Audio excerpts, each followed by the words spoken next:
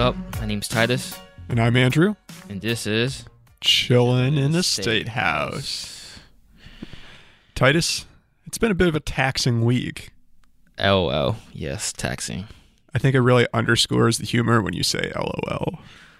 Yeah, I mean... Instead of laughing, you just say LOL. I don't know. Like you said, it's been a taxing week. That's true. And we are speaking both literally and figuratively because, as we have seen time and time again, tax policy is kind of a hot button issue here in Kansas. Right. But here in Chillin in the Statehouse, you know, our job, we're here to chill down all the politics, all the boring policy into an entertaining way for you to know what's going on here up in the Kansas Capitol. Yeah. So, let's just get into... I was just very excited to agree with you on that point, I guess. Let's just get into this tax thing right here. Yes. I guess, we'll start off, in terms of tax, we'll start off with probably maybe, one of the state's most popular governor of all time, Governor Sam Brownback. You guys remember that? You guys know who that is?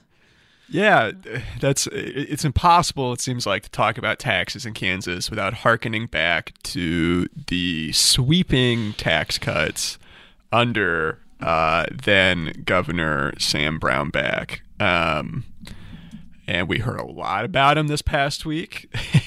I think we're going to hear a lot about him still in the weeks to come, even 9 years almost after they were signed into law in 2012.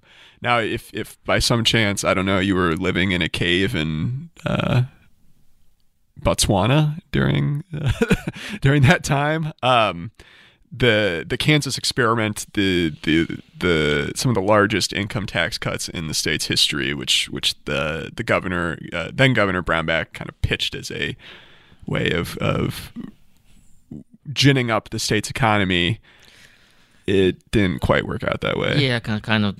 Let's say it made people unhappy. Yeah, we saw the state lost a lot of tax revenue, and that meant to cuts in services. And somewhere in there, there was a pretty big electoral backlash, and the cuts, not the cats, were reversed in 2017. And then we get into the backlash with the election of Governor Laura Kelly, and the rest is history. But suffice to say, if you're listening to this podcast, you probably already know the story of the Brownback year tax cuts. And now Democrats are saying we get Brownback 2.0, which is not entirely true. But there's some stuff happening this week in the Kansas legislature, which kind of reminded people of Brownback, right? Right. Yeah. I guess I should clarify. The degree to which let's take a step back. This week, the Kansas Senate passed probably the biggest tax bill. One of the biggest tax bills. I guess I was not around for most of the other tax bills they've considered since, but one of the biggest tax bills since 2012. And one of the main points of dispute is basically, will this have similar effects on the Kansas economy as the 2012 Brownback era tax cuts? And I think, to kind of dive into what the bill does a little bit, we won't go into everything because I'm not an accountant. Titus, are you an accountant? I wish I was. It probably pays a little better than journalism. Yeah, well, at the same time, it's kind of boring, but anyway, continuing. I think any math teacher I'd ever had would be flabbergasted at the notion of me as an accountant. But I'll just play one on the podcast instead. It kind of the big elements of this tax bill really harken back to the 2017 federal. But it harkens back to the 2017 Tax Cuts and Jobs Act, colloquially Trump tax cuts. And obviously there's a whole lot of debate about that bill too. We won't get into that. But basically, the reason why that matters for Kansas is because in that bill in 2017, those changes really wanted to encourage people to claim the standard deduction on their federal tax returns and not itemize their deductions. The problem, there's always a problem, it seems like, Kansas law does not let you itemize on your state returns if you don't on your federal returns. And because of how the federal tax bill was written, that actually meant some people were paying more, sometimes a lot more, on their state income taxes, even though they may have seen a decline on their federal tax bill. Huh. That's interesting. And then I can't say. So I guess Republicans this time around they're trying to kind of align that with the federal and say you could, I guess, itemize both or yeah. So under the bill approved this week, you could basically take advantage of both, where you can itemize. Make sure you edit. Yeah, I'm trying to you itemize one or the other, basically. Yeah. Without having to see any, I guess, quote unquote punishment for that. Yeah, you can itemize on your state returns even if you don't at the federal level. It's basically the skinny. There are some other elements of the bill too that are important. It removes taxes on some income from foreign affiliates of U.S. companies. So if you are a foreign affiliate, in, I don't know, France, of a company based in Kansas, you wouldn't have to pay taxes on some income, which Democrats are not a fan of. They say that encourages folks to hide companies to hide their hide in tax havens. Again, I think, not being an expert on tax policy myself, I'm not going to render a verdict on that. Again, Titus, if you suddenly become an accountant, just stop me and you can weigh in. I'm good. Okay. This is a fun one. So I'm curious, what does, obviously, the governor, being a Democrat governor, did not like this plan at all. What did she try to do? Yeah, so she's not a fan of this bill and has come out in pretty strong language against it. She's not said she's going to veto it. I think it's pretty safe to say if it does reach her desk, she's going to veto it. But she put out her own plan on Tuesday, which was the day that the bill was going to be voted on in the Senate. And that is basically raising the standard deduction while doing a couple things that she's wanted to do for a while. Oh, I'm going to stop you there for a second. Okay. What do you mean when you say raise the standard deduction? Yeah, so basically it would raise the standard deduction. I'm going to pull it. Is it more just like if I'm filing my my income tax, I'm filing my tax, I would get more back, basically? Yeah, so if you choose the standard deduction, basically if you kind of choose the blanket deduction that a lot of people choose when they file their taxes, yeah, you would get more back in 2021 and actually even more back in 2022 under her plan. But to do this, she's going to institute a tax on so-called digital services. So like, Titus, do you have a Hulu account or Netflix? No, screw them. I mean, sorry, not. I'm impartial here. No, I do not.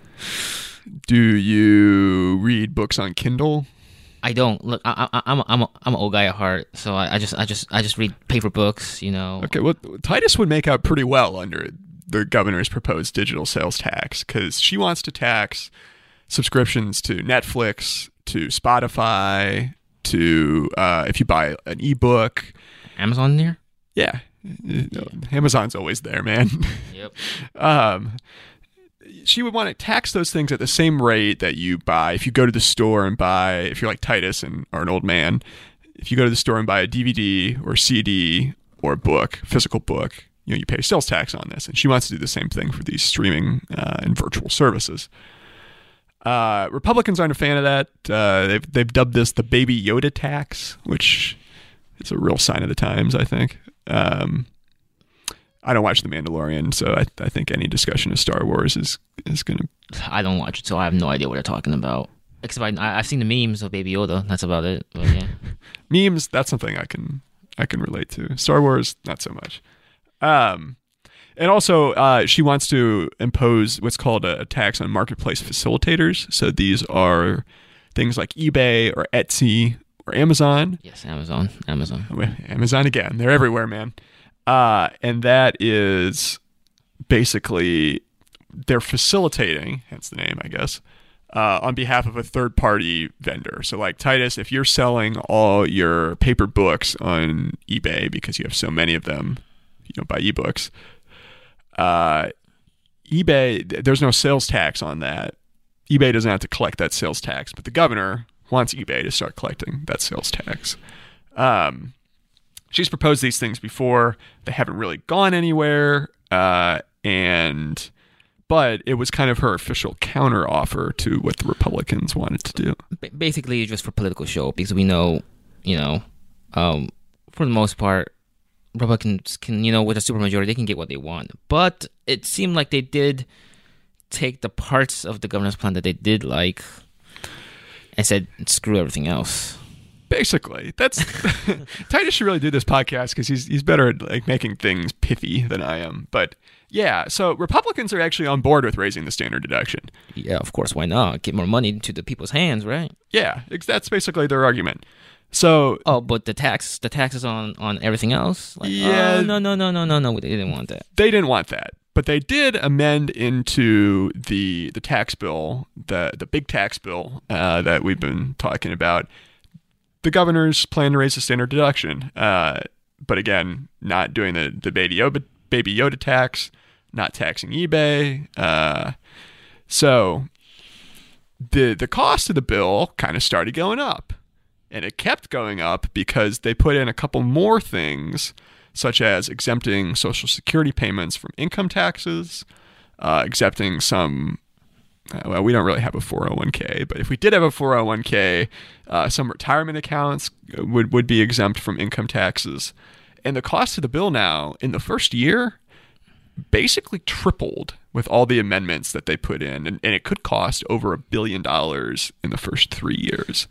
That's a lot of money. I mean, I guess Republicans do love their tax cuts, tax cuts after tax cuts after tax cuts. And, if you're Republican, you probably love that. And if you're a Democrat, you're probably concerned. But there's some moderate Republicans who are concerned too, and basically they're saying the cost is too high, and they point back to the Brownback tax cuts, saying... That's where Brownback comes in? Yeah, he's back, baby. Although some would argue he never really left, or at least his shadow never really left Kansas politics.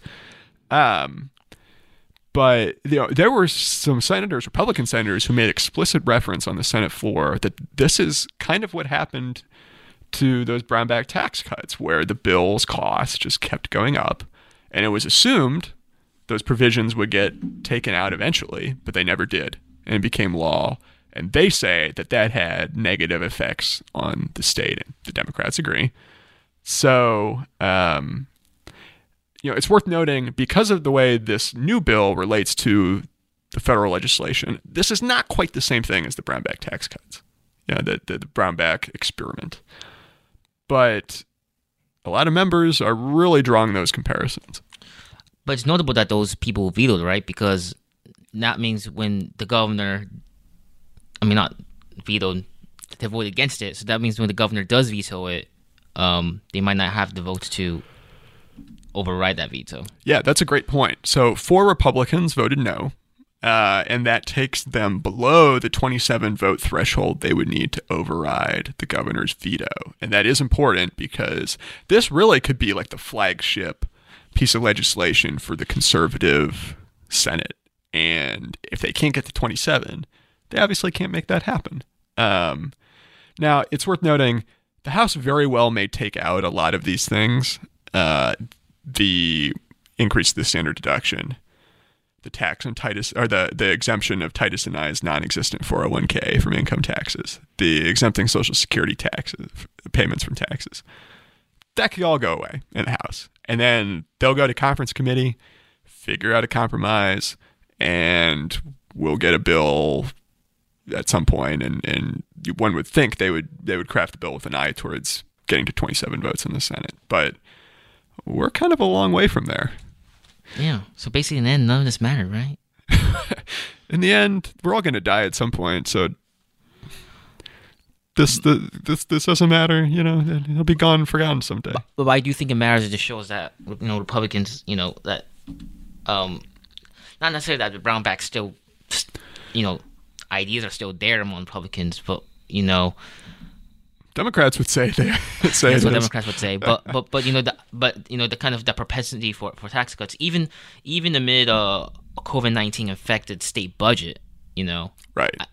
It shows that they're still committing to that kind of campaign platform, Yeah, well, and it's true, and I think this will, the even if the bill kind of gets taken back down a notch or two, this definitely shows that Republicans are going to go in a very different direction than the budget the governor proposed if they also are going to need to work in a couple $100 million worth of lost revenue that they're going to be, they say, giving back over to Kansans, their hard-earned money.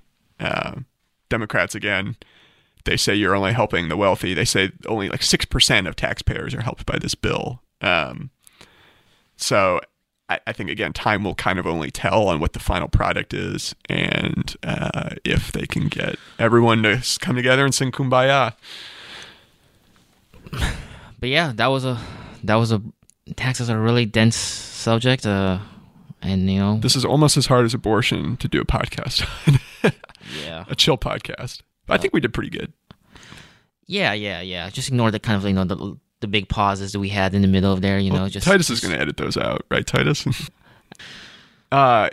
If they want to read, it's probably better than listening to us talk about taxes. Actually, maybe. No, I don't. I think we did. I think we did pretty well. But if you want to read about taxes and all the other things going on here at the Statehouse, of which there are many, where can folks do that?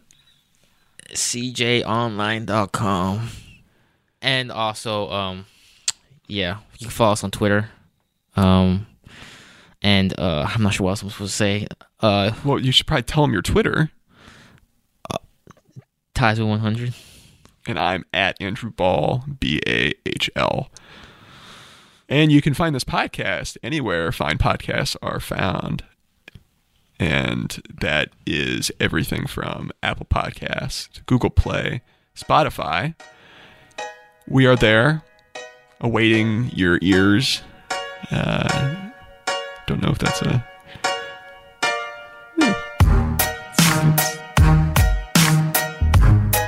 Well, we will see you next Monday.